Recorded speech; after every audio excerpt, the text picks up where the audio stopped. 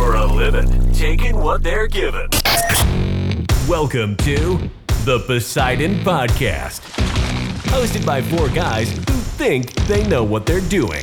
Don't yank it, crank it. Tune in as we cuss and discuss our crazy lives, tell fish stories, and make you a better fisherman. 3, 2, 1. And now, let's get started.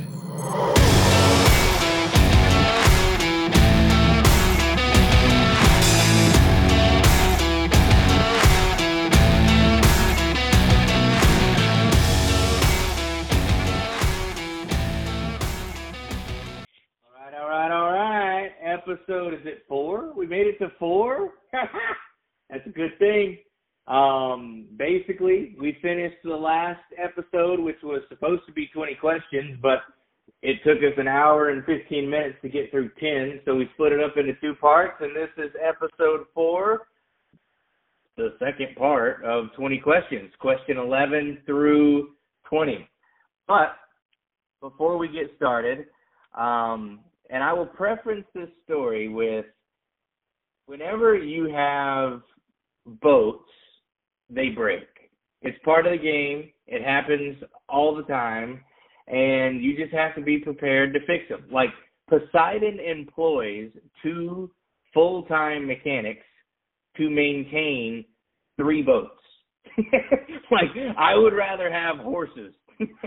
Actually, I do have horses, and I promise you, I would rather have more horses than ever to buy another boat. Boats are stupid expensive. I love them, but it is brutal on the pocketbook.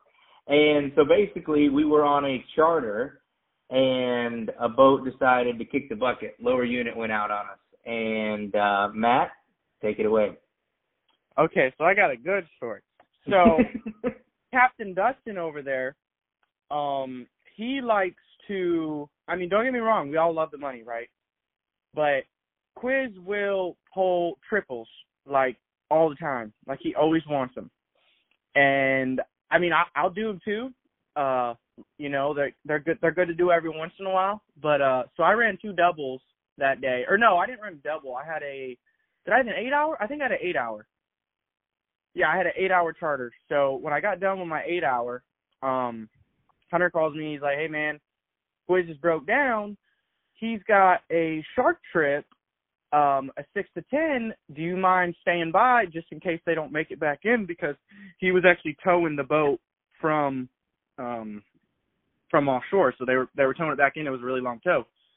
So I'm like, all right, yeah, no problem. So I grabbed the trailer, took it to the storage lot, grabbed the other trailer for our Ranger, and so it's like, I think it's about 5:15. I keep calling Quiz. He's not answering.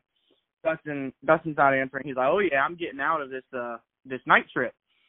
And so I'm sitting at the house, and I'm like, man, I'm really tired. I really don't feel like running this one tonight. But I will if I have to.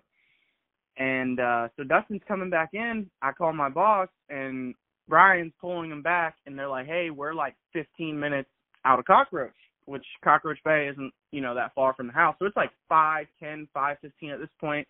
The charter starts at 6. So I'm like, I gas up the boat, put ice in it, rig all the rods, get everything ready.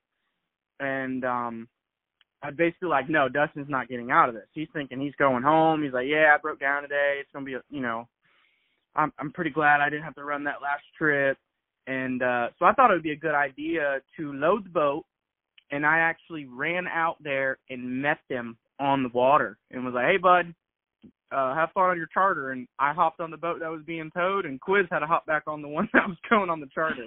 I was going home, and I just delivered the boat to him.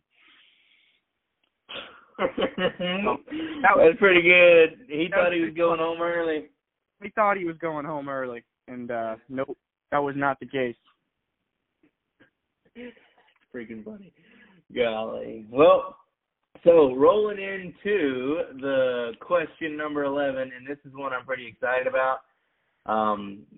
Basically, when on the water, I don't know if it's captains get, territorial about their spots, and, they hate fishing on top of each other and whatever else. And by that, I mean other captains. we'll fish right next to each other as a team because it's all, for the greater good. But when it's other captains on the water and we're rolling up to the same spot, it can get a little antsy. So, question 11 is, have you ever feuded with another captain on the water? If so, what happened?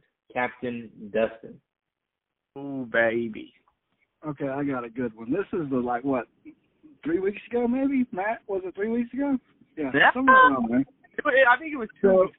You were hot. Yeah, it's been recently. This is the first time I've ever feuded with a captain in the Tampa Bay area. So I have it's a 8 to 2 charter, 6 hours. It's inshore, and so I'm in the river fishing. The bite's not really on the river, so I'm going to take it out to the flats, and I'm going to the Piney Point Oyster Bar, which is a well-known area. Anyone who fishes Tampa Bay knows where this oyster bar is.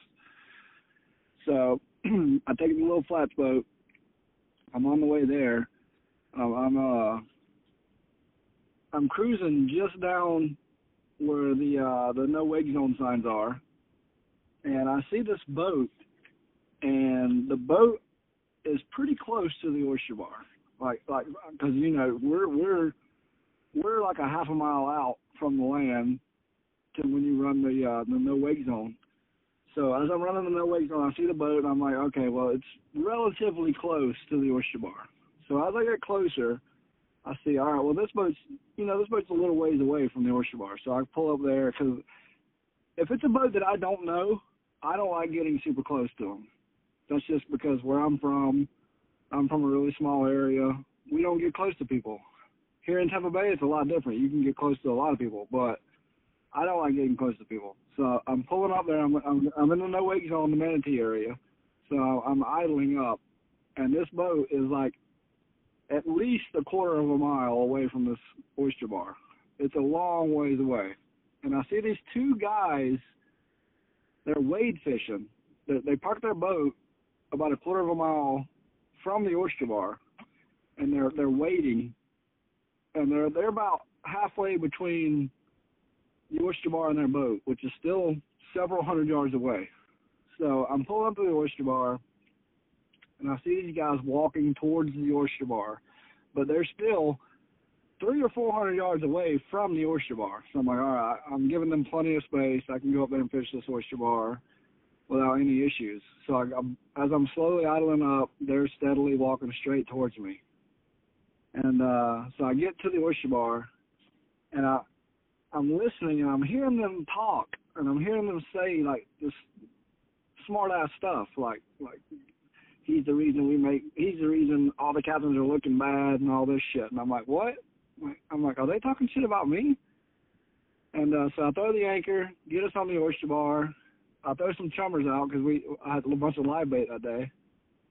And they're steadily walking towards me, and I'm hearing them just talking shit about me the whole time.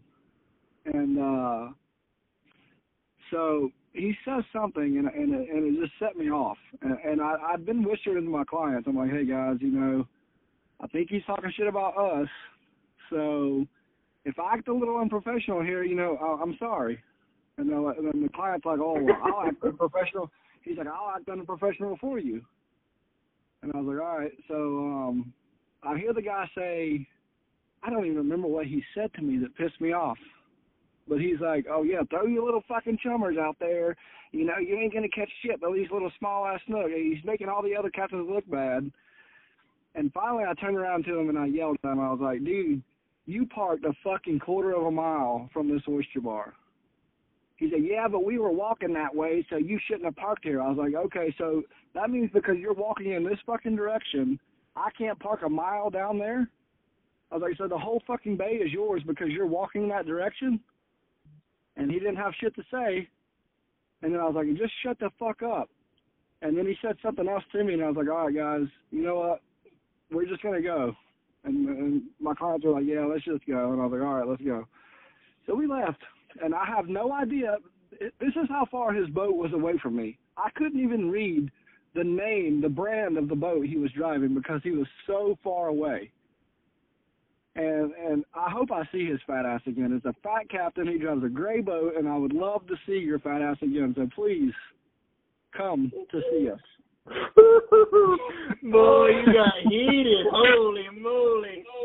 I'm still heated. I'm sweating right now. Because I'm so mad. I'm like, dude, I want to hurt this guy. Like, what an Everybody knows. I want to hurt this guy. Just so everybody knows who's listening, we have like a group chat, and we're texting each other while we're talking. Captain Matt in the middle of it is like, "Quit cussing," and I'm like, "He's heated. You just gotta let him go. Just let him do it. He's gotta get it out." Trying to get sponsors, man. I'm sorry. I'm a sailor. Oh, God.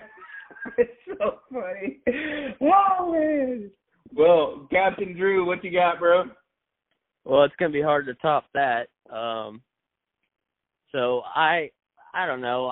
If anybody knows me, I'm very calm, and I have very long fuse. I don't have really big of a temper, and so I guess really only time I really had the like what the heck moment is this guy I was fishing over in the Anna Maria area, and Joe's Bay.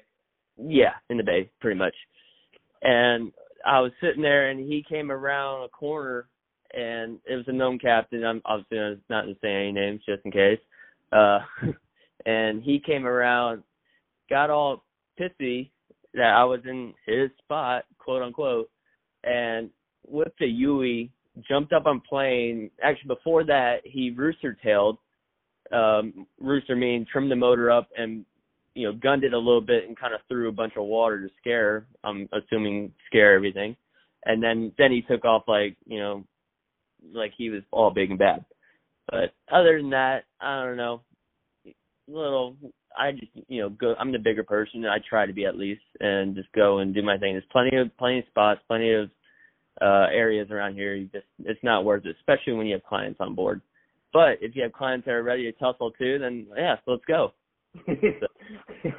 You see me fighting a bear, you better jump in and help the bear. You know what I mean? I just don't know what gets in people's minds to like. What makes you do that? It's like road rage times 10. I mean, it's just stupid. Anyway, speaking of road rage, you see that guy who got cut off in Tampa the other day and then whipped out his 9 and shot up the car that pulled out in front of him 10 times? Yeah, that was wild. Was that Tampa? That's Tampa. Oh, my Lord. Yeah, that was crazy. Wild. Anyway, Captain Matt, what you got? So I don't really have, so can I do like kind of two? The one will be pretty quick. So basically like the worst part I've had is, so I'll just go out and say it, Cockroach Bay. In the summertime, there's certain areas in Tampa, Cockroach and Piney Point Ferry Docks, where the snook are just like everywhere. If you got a lot of live bait, you can just chum like crazy, and there's so many snook there. Well, I was fishing. When you pull into Cockroach Bay, there's a little kayak trail. And so I was fishing one side of the line. And basically the way it is every day when you're in there, you're going to see captains in there every day. I call it Captain's Cove pretty much. There's like at least 5 boats in there. And these fish, they're everywhere in there. So there's really not necessarily like a perfect spot you need to be in. And so I was at the end of the mangrove line, and there's captains everywhere. And in the spot that we're normally fishing, and everybody tries to stay away at least 300-400 feet away from each other. And so I was next to Rocky, and Rocky's one of the guys that we used to actually before we had like the house and the office, he used to be boat neighbor. What was that? Boat neighbor. Yeah, he was in the slips next to us, so he was a pretty cool dude. And we had a guy pull up in between the both of us when there was still the whole other side of the mangrove, which the snook are going to be over there too.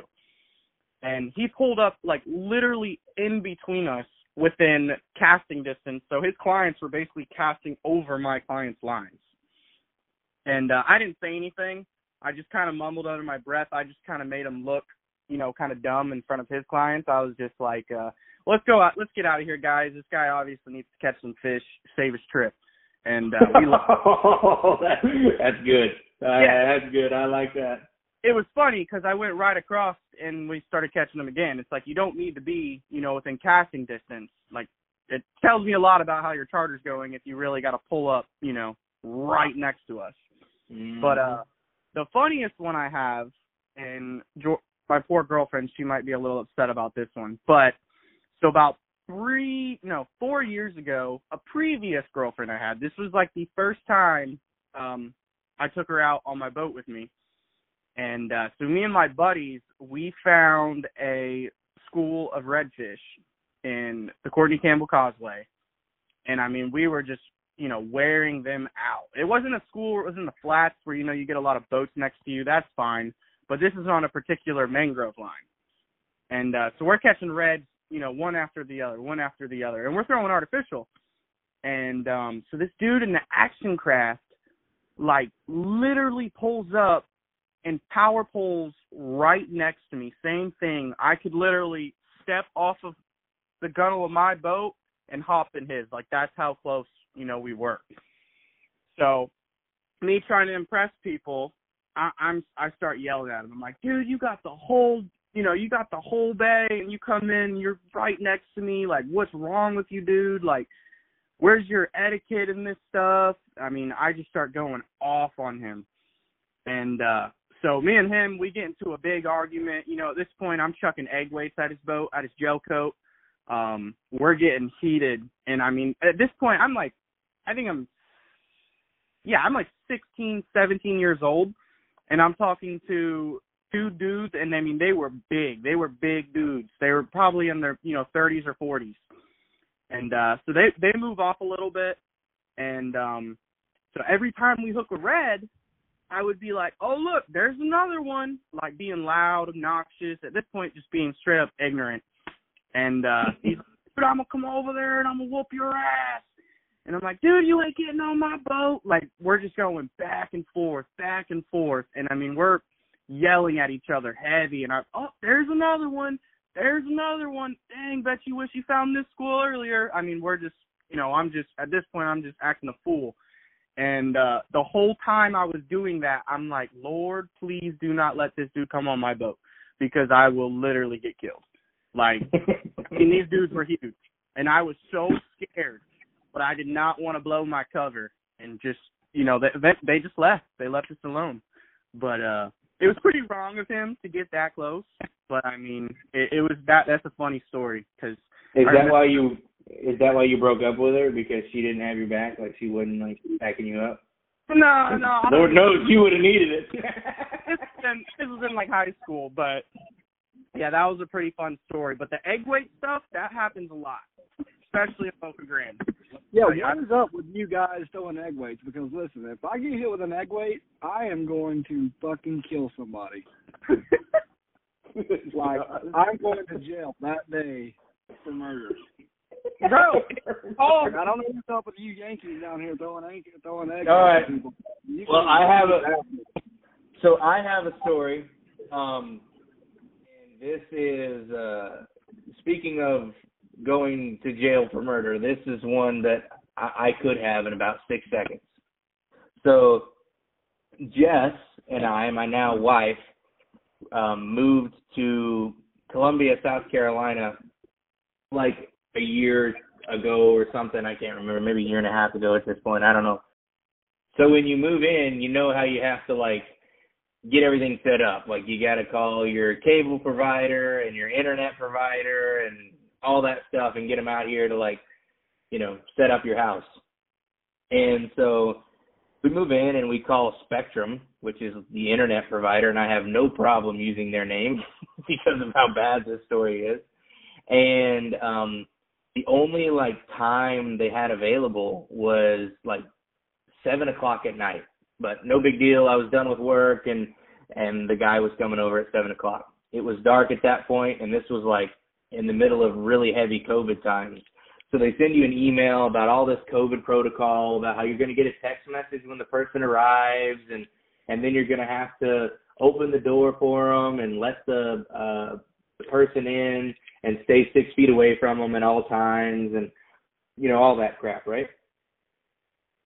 So this guy, like, we get the text message, we open the door, we stay 6 feet away, we're wearing our masks, the whole 9 yards, and this dude comes in, no mask, no nothing, and I have this, like, giant teddy bear on our couch, and it was something I gave Jess for Valentine's Day, like, a couple of years ago, and he comes in and slaps this giant teddy bear without saying a word to me, and is like, I hate these things. I have a bad experience. And I'm like, okay. He's like, where's your modem or whatever? And I was like, it's over there in the corner. And I'm like, already this is super bizarre. And, of course, we put our dogs outside so that this guy could come in and do whatever he needed to do to set up our internet. And so they're out back, and we have a fenced backyard, and he's, like, working under the counter to try to get, the modem rigged up or whatever. And he stands up and says, I'll be right back. And we left the door open. He just walks out the door. I close it behind him, and he says he'll be right back. The next thing I know, I hear my dogs absolutely screaming bloody murder, like a sound I have never heard out of them. It wasn't a bark. It wasn't a squeal. It was like truly screaming bloody murder. And I'm thinking, like, the first thing in my mind was a raccoon must have gotten in the backyard and they're messing with it, or the raccoon's messing with them or whatever. And so I run immediately to the back door and let the dogs in, and I tell Jess, run to the bedroom, and I got the dogs in the bedroom to see what in the world was going on. And my dog, like, I still get heated about it. I mean, just talking about it's getting me frustrated. But my dog wouldn't open their eyes, and there was like red, orange spray all over their body. And I found out that Spectrum guy went into my backyard without permission and pepper sprayed my dogs. Oh, baby. Oh, no. Oh, baby.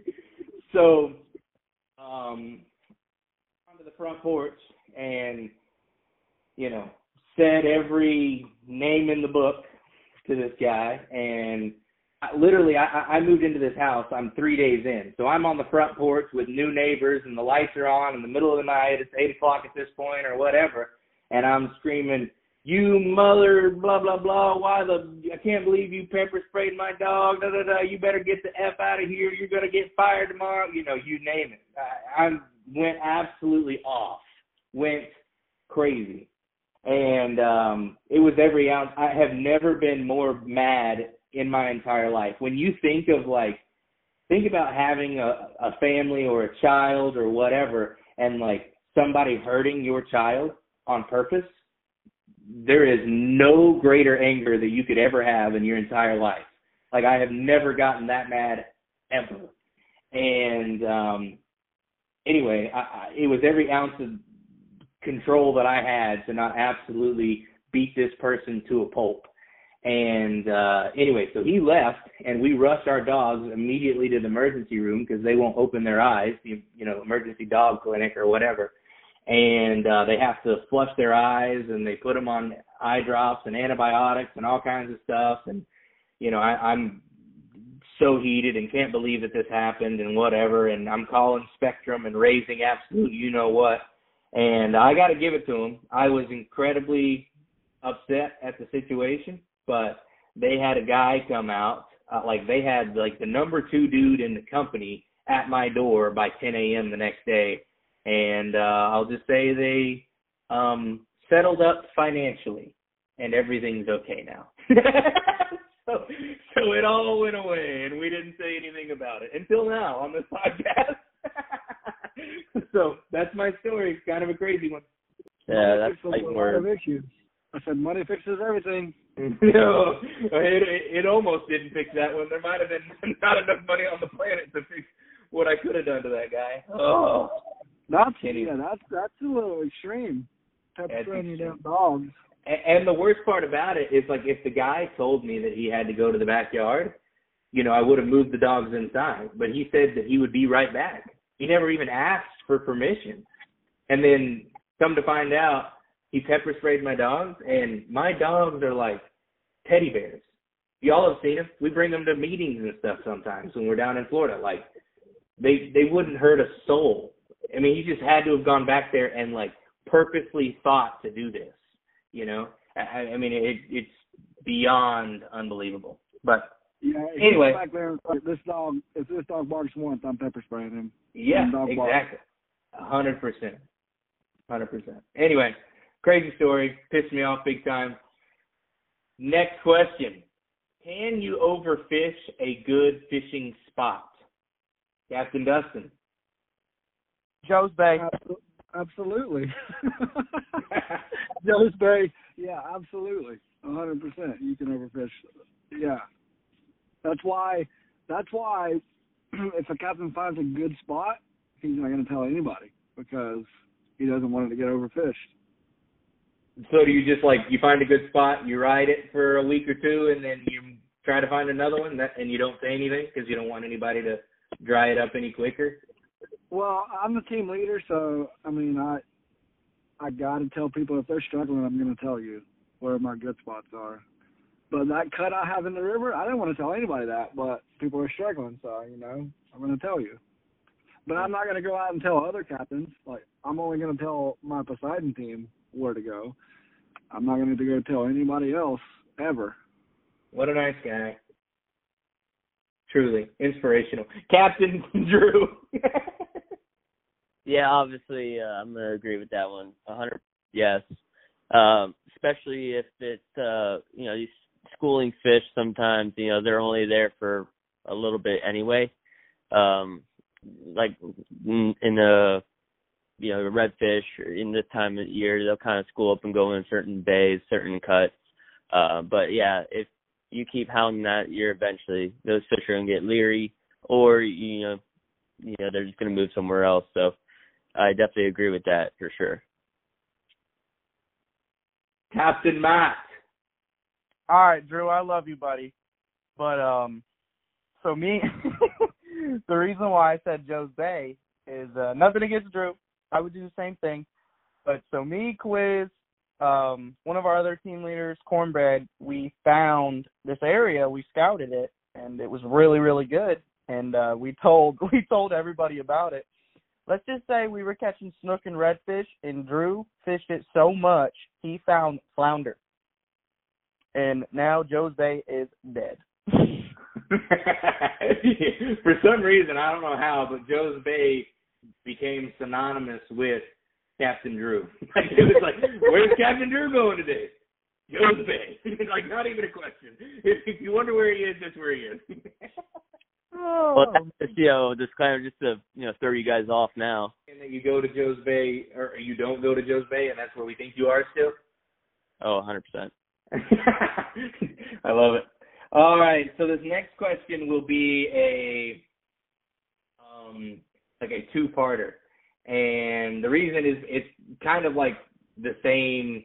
Well, you can answer both questions within the same context. So, one question is, what is the best type of chum for catching bait, and also what type of cast net is best? And I know there's some crazy conspiracies, heavy versus light versus big versus small cast net. I don't know. And I know Captain Cornbread kind of has a little secret ingredient when it comes to chum. Everybody's got their own thing. But anyway, take it away, Captain Dustin. Well, I like the, the Purina tropical fish food. I like that pretty good. It works. As far as cast nets go, honestly, it just depends on what time of year and where the bait is. Because normally the bait is going to be on the cockroach towers or the Skyway bridge, or pier, Skyway pier. It's on the bridge too, but we mainly go to the pier to catch it. So the Skyway pier, you're going to need something heavy because it's deep.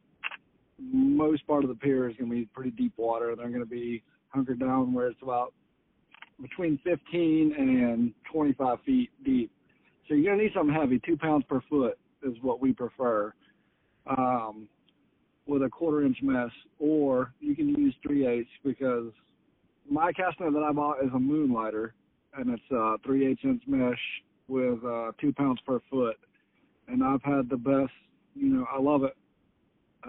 That's my preferred net. But now if you go to the flats, in the summertime when it's warmer, the bait comes to the flat, and you can use 1/4 inch. You can use all the way down to like 1.3 pounds per foot because it doesn't have to sink as far and it doesn't have to go fast.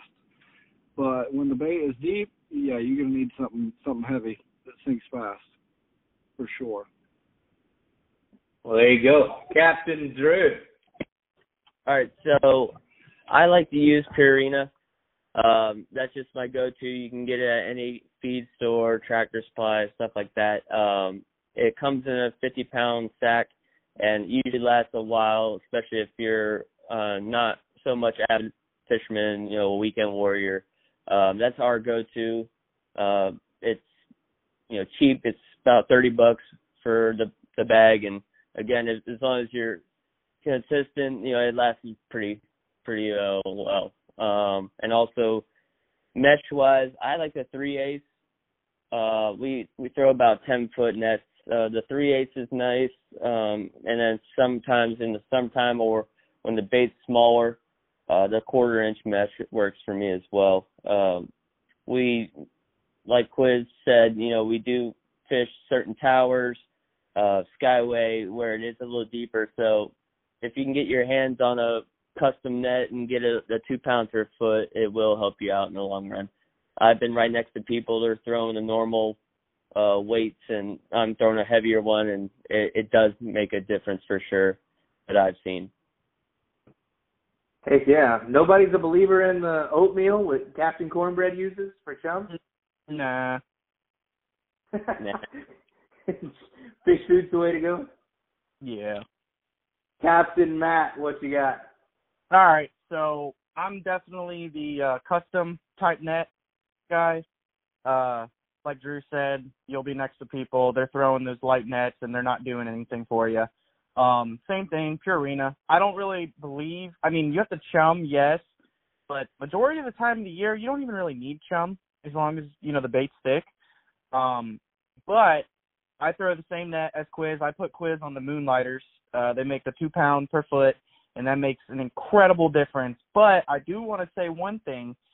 I learned a trick from Mike Mahoney, and what it is that, so at the Skyway, when you say the bait's deep, and people are throwing their nets and they're not getting the bait, it's because the tide is moving so fast and your net's not sinking fast enough. So those heavy nets, the only problem with the heavy net is so when you throw it, a lot of times, by the time it gets to the bottom, it's already closed. You see what I'm saying? It doesn't flow like a 1.6 pound net. It's going to hit the bottom and it's going to stay open the entire time. Sometimes those heavy nets, they close on the way down. Like a taco. Yeah, so a really, really cool trick, and it works really well, is this guy taught me. So I wanted to buy a new net, and I couldn't find, the Moonlighter that I wanted. Nobody had them in stock. They're super hard to get.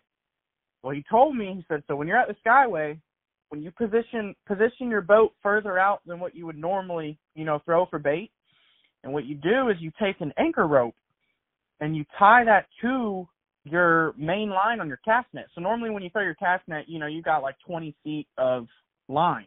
So that's how much line you have for that net to sink. Well, you can throw those lighter nets if you add, like another 20 feet of anchor line. A lot of times those nets, they'll flow past and they'll just go super, super slow all the way in the back. And then when you add that extra rope, it'll close perfectly and it'll help you out a lot in the long run for bait. Like if you just can't get them if they're, they're being finicky.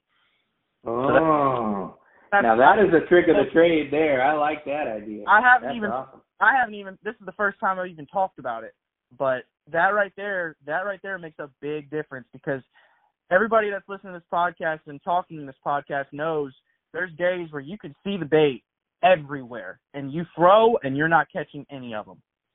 Either they're really fast, as soon as you throw that net, they see it, they're gone. That extra anchor rope, you can throw it way in front of your target, and since it's a lighter net, you got that longer lead line, it'll eventually just trap them. And that works pretty cool. So that's a cool little trick I learned over the years. That's pretty sweet there. I'm excited about that one. That's awesome. Yeah, I can't wait to see how that works. Another trick is if you can't keep the bait alive in the live well, ice cream salt. Good old John told us that trick. That's right. That's that oxygen.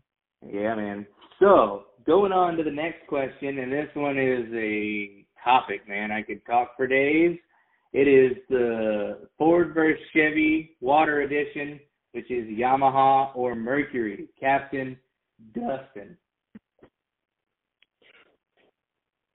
If you want to go fast, get a Mercury. If you want to go far, get a Yamaha. That's all I have to say about that. If you want to break down, get a Mercury. There you want to? I'm telling you that they are. It's kind of like iPhone and Android. You know, like right now, Mercury is probably the iPhone. It's more advanced, but it is almost too advanced. Like you just want it to work. When you turn the key, you just want it to go. And Mercury will tell you that it ran over a jellyfish and it won't go. And I just, all right, I'm done. I can't stand it. Captain Drew. So I'm in that same boat, no pun intended. I'm definitely a Yamaha guy. Mercury, they're awesome. If you're an avid fisherman, weekend warrior kind of guy, it's going a couple times a month kind of thing. You can maintenance it, regularly and you're good. But if you want a workhorse, like for us that are out here every day, in my opinion, Yamaha will make you last longer for sure. And bang for your buck too. I don't know if there's a total price difference, but I just feel like Mercury might be just a little higher too, if you're looking to save a little coin as well. Believe it or not, Yamaha is actually a little bit more expensive, but it is well worth it. And it's like $800 more expensive. It is minuscule when you're buying a $38,000 motor. You know what I mean? I mean, it's no difference. But yeah, and I think that's because of all the technology and everything else that's in these Mercuries. And Yamaha is just a premier brand and has been for a long time, but who knows? Captain Matt. Obviously, same thing. Absolutely no-brainer. I would pick Yamaha any day. Like you said, if you want to go fast, get a Mercury. If you want reliability, go Yamaha. I personally have on one of my boats, I've got like a shallow water skiff that I run. I do have a Mercury on it just because I like the torque. I can run a lot shallower, but it's also blown up 3 times. So there you have it. Think about that. Now, I will tell you one thing. I do really want to see in the near future. I would love to try a Tohatsu. I don't know about big outboards, but I know smaller outboards, Tohatsu is the way to go. Yeah, I'm interested in the... But all my friends that run duck boats, they all got Tohatsus, and them things are pretty sweet. Yeah, I used to run Tohatsus in Arkansas on duck boats, and I loved them. They were really, really fast, very reliable. I liked them a lot. Another brand that is getting a lot of good reputation or good feedback or whatever lately is Suzuki. I haven't tried one. I don't think I've ever even been on a boat with one, but I've heard a lot of great things, and I know the mechanics think it's the best out there right now, at least.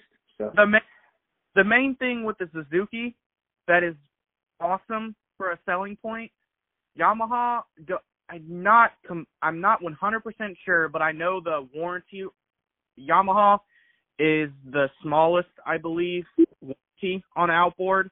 Then it goes Mercury, but those Suzukis, they have 6-year warranties. So that's huge. Holy moly. If you're not using, your boat, like you said, every day, and you have a 6-year warranty, the average person that buys a boat normally won't even keep it for 6 years. So that's why you're seeing a lot of Suzukis on boats because, if it breaks, it's warranted. 100%, yeah. I have a friend who owns a Cito up there in Steinhatchee, Mr. Sammy Royal. Hey, Mr. Sammy. He has 12 boats, I believe, and everyone will have Suzuki's on them, and he swears by Suzuki. He loves them. So that is one thing to look out for. Yeah, if you've got 12 boats and don't have motor problems, that tells you something right there. That's pretty impressive. Well, moving on to question number 16 by the good old man of Johnny Cash. What is the worst possible name that you might give your child? And the whole Johnny Cash reference, if you've never heard the song Boy Named Sue, give it a Google. Absolutely hilarious.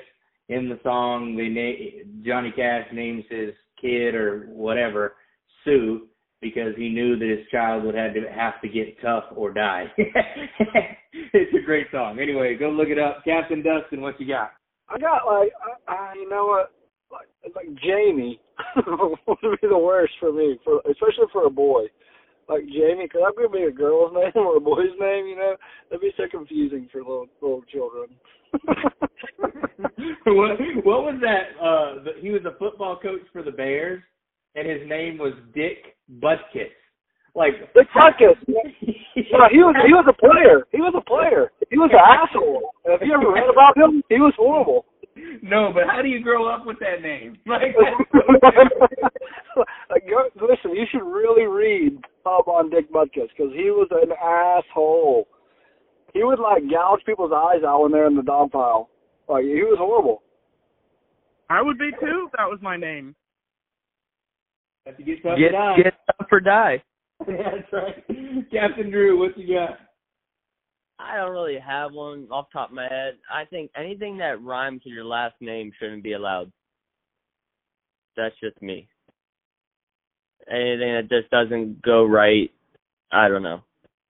I don't really have one per se, but I'm trying to think of a name that would rhyme with a last name. I'll tell you what, in high school, I knew a guy, his last name was Guy, and his first name was Harry. So his full name was Harry Guy. Oh. What asshole parents would name you that? Gosh, that's terrible. Oh, man. Well, that's bad. Hairy Guy. Oh, man. I like to make fun of myself for Hunter Hairy Ass, but I let it go. Anyway, have I told y'all that? So y'all know I just got married, right? And my dad is, well, I probably shouldn't say that here. Anyway, there's nothing to be proud of for this last name. So my wife's last name is Champagne. So I pulled a 2022, and I'm changing my last name to Champagne because, why the hell not? Hunter Champagne. Yep, that's happening. I don't give a darn, so, why not? And I thought it'd be cool to, have kids that grew up with the last name of Champagne because everywhere they went, they'd be like, oh, that's such a cool last name. And it's not Harris. Harris is so white bread, you know. Lame. I think it's more of a Publix butter toast, but that's fine. Anyway, Captain Matt, what you got? So, honestly, this is pretty funny, but I always wanted to either do chum or pilchard. I mean, tell me that would not be cool. If this kid was a captain, dude, and his name was Pilchard, come on. You are the guy who's gonna name their kid Rocket or Steel. Dude. Okay, so I don't even know if I should say this. I don't even know if I should say this. No, I'm not even gonna say it. But too late now. You got to. Oh man. So, you ever see them funny TikToks where it's names in the South, and it's WD-40, brake cleaner, axle, ball joint. Yes. God, I don't want to say it. Okay, so my sister named her kid Axel, and she's from Alabama. So, and the last name is Colt. Oh Lord, no. You're telling me Chum or Pilchard would not be a cool cool name? Actual isn't horrible. That's a pretty, not common, but it's not uncommon. No. It's not bad at all. But I'm just saying, like, it's funny. Like, I always laugh when I see those TikToks because it's like actual, brake cleaner kind of thing. She must be like a Guns N' Roses fan or something. It's from the South, baby. Axl Rose, Guns N' Roses. Roll Tide. Roll Tide. Oh, man. All right, moving on to the next one. Question number 17. What is the best weather conditions for fishing? Captain Dustin. For me, I find most of my luck, let's see, I don't want it to be a clear sky. I want there to be some clouds. I like there to be a little bit of sunshine, but, some clouds, because when you have no clouds, that means it's a high pressure. Anytime you have a high pressure, barometric pressure. So a high barometric pressure means the fish just aren't going to move as much. And then you go to the opposite end of that. If you have a super low barometric pressure, the fish just aren't going to move as much either. So I personally find the best success when the barometric pressure is dropping. So like it's got a little bit of overcast. It's going to be, the barometric pressure is going to be dropping. I like a little bit of wind, but not a super crazy amount. So like 5 to 8 is perfect for me. 5 to 8 knots of wind is perfect. And no rain. I don't care about rain or anything like that. But the barometric pressure and the wind is my main concern. So as long as it's dropping, as long as it's moving, the barometric pressure is moving, like it's either rising or falling, and then a good little bit of wind, but not too crazy wind, and then that's perfect weather conditions for me. So what does the pressure moving mean? Does that mean there's a front coming or a front going, or is it just nothing's going on? It could mean that so our cold fronts. A cold front is pretty much just a high pressure system, and when the pressure gets super high, as humans, we don't feel anything. Like, we do not feel the barometric pressure at all. The barometric pressure affects these little tiny microorganisms that are in the water. And so when there is 30 pounds per square inch of barometric pressure on these little tiny organisms, they don't move. But when the pressure drops, it makes them twitch. So when they twitch, it makes the other fish, like the smaller bait fish, come and they eat that, and then it goes from a chain. So the smaller fish start eating the organisms, and then the bigger fish start eating those, and then the really big fish start eating those. So everything moves when the little organisms start moving. So when the pressure drops, it makes them all twitch, like pretty much like the plankton. It makes them twitch, and then everything starts feeding. It just starts a feeding frenzy. But if the pressure is super, super high, nothing moves. And if it's super low, nothing moves. So like when cold fronts come in, all it is a big high pressure system. Like, because if you notice, the past 4 days, there wasn't a cloud in the sky because it was so high pressure. And it just makes the fish not want to bite and not want to move at all because nothing else is feeding, so they don't want to feed. So rising or falling pressure and then just a little bit of breeze, I find that to be the perfect fishing conditions. Wow, that's interesting. I didn't know that at all. I thought it was more tide-oriented than it was pressure-oriented. That's pretty cool. Well, the tide's affected as well, but the barometric pressure, that has a big impact as well. Very cool. Captain Drew, what you got? So I am with Captain Dustin there. So you don't want any clear day, because if you can see the fish, they see you already. So if you have a low ripple or something, you can kind of use that advantage sometimes. And I find those beautiful, perfect days, that bite does turn off. It doesn't, it feels like it doesn't make sense, but it does if you look in the terms that Captain Dustin said. So any kind of day, you don't want it too rough, but you don't want it too calm. That happy medium is nice, and just make sure that wind is up a little bit, but not a whole lot. And yeah, rain kind of hit or miss. As long as it's not a whiteout, obviously I'm probably going to be out there as well.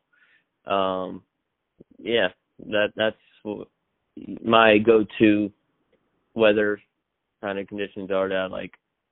Man, I was so wrong. Like I really thought that it was 100% tide oriented. I didn't think that it was pressure oriented at all. That is news to me. Captain Matt. So I agree with everything they just said, pretty much to a T. But dude, the nastier the weather is, I don't know why, but it always seems like I do better. Like, but just like, just every time I'm stressing about something like a charter, it seems like I kill it. And you know, because I've even texted y'all like, good, I don't know, man. And then next thing you know, I'm limited out on gags in 30 minutes, and we caught 100 reds. Like, yeah, this needs to be like you can't let Georgia listen to this episode at all, but that day that you went out and were truly dodging lightning bolts was probably the best day you've ever had. Yeah, it's just like, dude, those rough weather days does something, man. I took my boat out when Hurricane Irma was supposed to be a hurricane. I fished that day, and I killed it. Like, I don't know what it is, man. It's the rough weather days. They do me good. It's because of the pressure. Yeah, no, I know. Think that fish. But I'm saying, like, go-to weather for me is, like, not, like, horrible, like, oh, my God, we're about to sink. But, like, when it's raining and dodging lightning bolts, that's when it seems like the fish are just going crazy. Yeah, I do think that fish can sense that a storm is coming. And a wise man told me one time that if you always eat because you never know when it's going to be your last meal, or you never know when you're going to be able to eat again. So like if there's food in front of you, you better eat it because it could be 7, 8, 9, 10, 12 hours before you're able to eat again. You just never know. And I think that fish have that same mindset when they feel that a storm is coming. Like even sharks, like it's the opposite for sharks. When a big storm is coming, we can't find them. They head to deep water, or we don't know where in the world they are. And I mean, they have to know. I mean, there's no way that they don't know something's coming. You agree? Oh yeah. Oh, for sure. They can feel.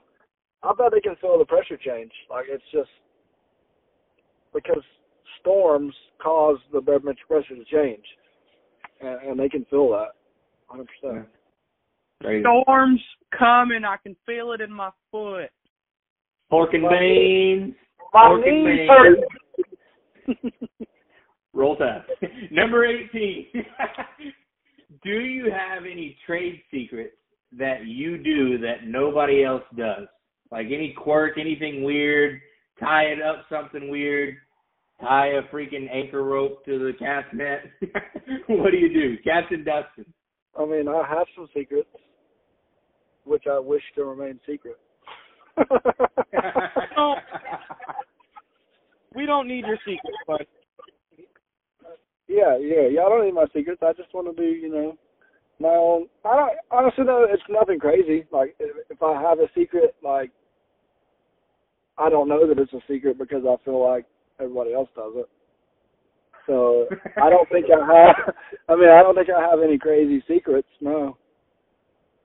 Well, there you go, Captain Drew. So for me, it's not really much of a secret. I believe that just talking to clients and really getting to know them is really what I feel like I do differently. If they're out with me, they know usually if you're a fisherman that, you have good days, you have bad days. And if you can get to talk to somebody, have a good conversation, they will 9 times out of 10 be probably back with you. And that's, my little trade secret there that I kind of do. Yeah, I agree. I mean, a day on the water is a whole lot better than a day on land, and like bringing that out and talking to somebody is definitely a way to make up for a not so fun day. Because I'll tell you, the funnest part to me, and me and Drew, I know we've said this before, if you play good music and you have a heck of a boat ride, people will remember that even over the fishing sometimes. Like I know that me and you have been offshore before. We had a 30 or 45-minute boat ride. We had the best playlist on the planet. And when we got there, the people were so pumped up and excited. And they were like, oh, man, what a vibe. This is so cool. I can't believe y'all get to do this for a living. Oh, my God, if I got to do this every day, I would freak, yada, yada, yada. And, like, creating that environment is freaking awesome. Whether you catch fish or not, they will remember that because you created the experience, you know? So right. I agree with you. It does pull that pressure off, too, as us, you know, for us captains as well, you know. It's not that awkwardness or whatever. And obviously you're always worried about the fish to bite. But if you can get them kind of ease of mind and get them in a good mood, and you know they don't care if you know you might have to go through a few hour or so of being slower bites. You know you can kind of vibe and break that awkward silence, and that's what I try to do. Especially you hit that big wave and you look and make sure everybody's okay, and they're vibing, they're having a good time. You're like, oh, do it again, and I'm like, my back would be broken if I did that. And it's just kind of funny. Yeah, for sure. Captain Matt, what you got? So I like to consider myself kind of like I don't know, same thing. I'm very personable with my clients, but I also don't really follow the beaten path of everybody. Like, you know what I mean? Like, most of the people that work here, they kind of all stick to one side of the bay. I go to where I grew up and kind of where I know. So, like, when I'm on my charters, a lot of times I don't see anybody else that I work with. You see what I'm saying? Like, that's kind of my specialty, I guess. Like, we have the new guy training right now, and he's like, dude, like, you're the only person that I've been with that doesn't turn left when they get out of the channel. Yeah. It's just like everybody knows those certain spots. I like fishing areas that aren't really well known to everybody. Like, yes, those areas are still good, but I like going to stuff that isn't really as pressured. And then another really cool tip, same thing with bait. I get people looking at me like I'm a crackhead, but it's awesome. If you got bait on a tower and there's really not that much tide flow and the bait, is underneath the tower to where you can't get your net to sink underneath it, it's called rodeoing it. And you actually use the boat and you circle the tower and then you prop wash them out from underneath the tower and then throw your net. Genius. I have seen that done before, and that does work. It's pretty dangerous, but a lot of times it'll work. It's funny when you pull up to a tower and guys are like sitting there chumming. Sometimes I don't have time to do that, and I'll blow them all out, throw once, be done, and they're like, what just happened? Kind of like tips of the trade of being on the water all the time, just learning those little tricks that make your life a little bit easier. So I'd say that's one of my weird quirks, like as far as getting bait and stuff. I got a lot of really weird ways that I can get it where I guarantee I get it. For sure. I think another thing that you're really good at is scouting. Well, I don't know. I would call it knowledgeable scouting while on a charter. I think that you have a really good mind to know where the fish would like to be, and you're willing to try that spot even while on a trip because you're confident in it. Even though you might not have been there before, I think you have that confidence, and I think that's really important too. Like when me and you were on that one charter together with clients, we went to spots that looked good, but nobody's ever tried, and we smoked it. They had a blast, we had a blast, and we went to 3 spots the whole time, and 2 of them we've never been to in our lives. Yeah, that's so one of the hardest things, for me personally, is the way I grew up fishing, say if I were to launch my boat with my friends, okay, we would go and fish docks, we would fish rock wall, we would fish stuff that took a little bit more skill to get those fish to bite, having to skip a bait underneath. And when I got into chartering, I realized, like, crap, that's not going to work. You know, half these people, they have the reel upside down when they hop on the boat.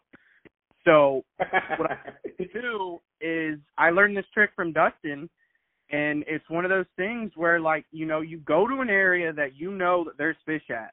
Like, you know 100%, you can go there, you can catch some snook, catch some reds, whatever.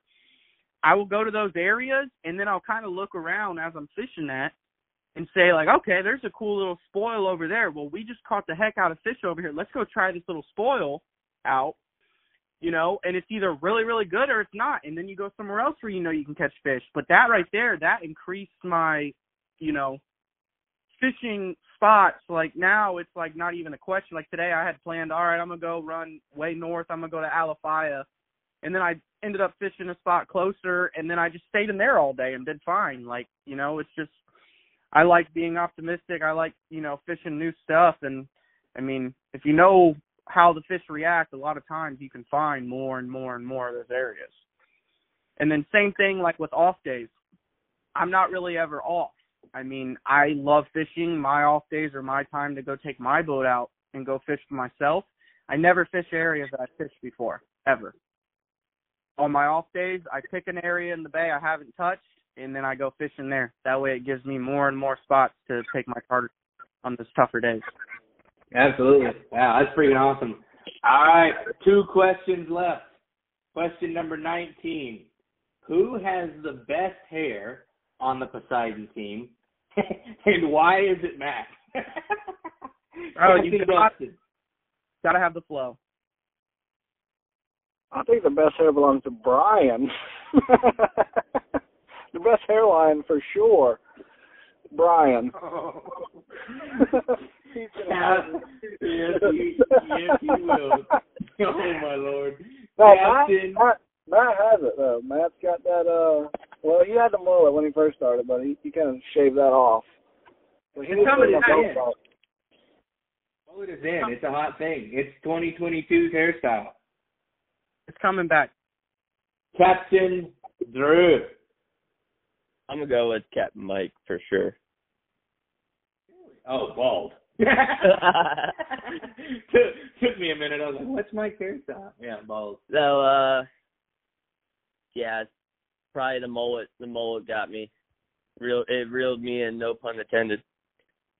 Captain Matt mullet. Yeah, it's like, hate to see her go, but love to watch her leave. You know, you just can't stop watching. You know, yeah. That is the mullet. Captain Matt.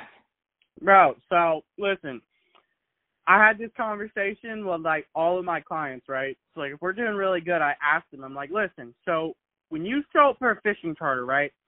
Do you want a dude that's got this clean cut haircut, or do you want some kid that's just got this like long blonde nappy hair, looks like he lives on a sailboat to put you on fish? Right? I mean, what? Oh yeah, like straight off the strip dock. Yeah, dude. Like, what is this kid with just this like crazy hair? Like, that's the kid that knows what he's doing. You know what I mean? Make it till you make it, Matt. I'm all in. I love it. Whatever. I mean, I cut my hair, and I hate it. And honestly, it's funny. So I talked to Ethan today about it. I'm like, dude, it just doesn't feel right since I cut my hair. Like, I got to get it going back. The flow is just, I don't know, man. Got to have some curls. I will say that I am a big fan of Captain Dustin's beard. You used to shave it off. You used to let, you know, like you didn't like it or you kept the baby face or whatever. But the beard is, I'm a fan of. So that you need to keep it. I'm a big fan. Have you seen it? Wears a beanie? He looks like a crackhead.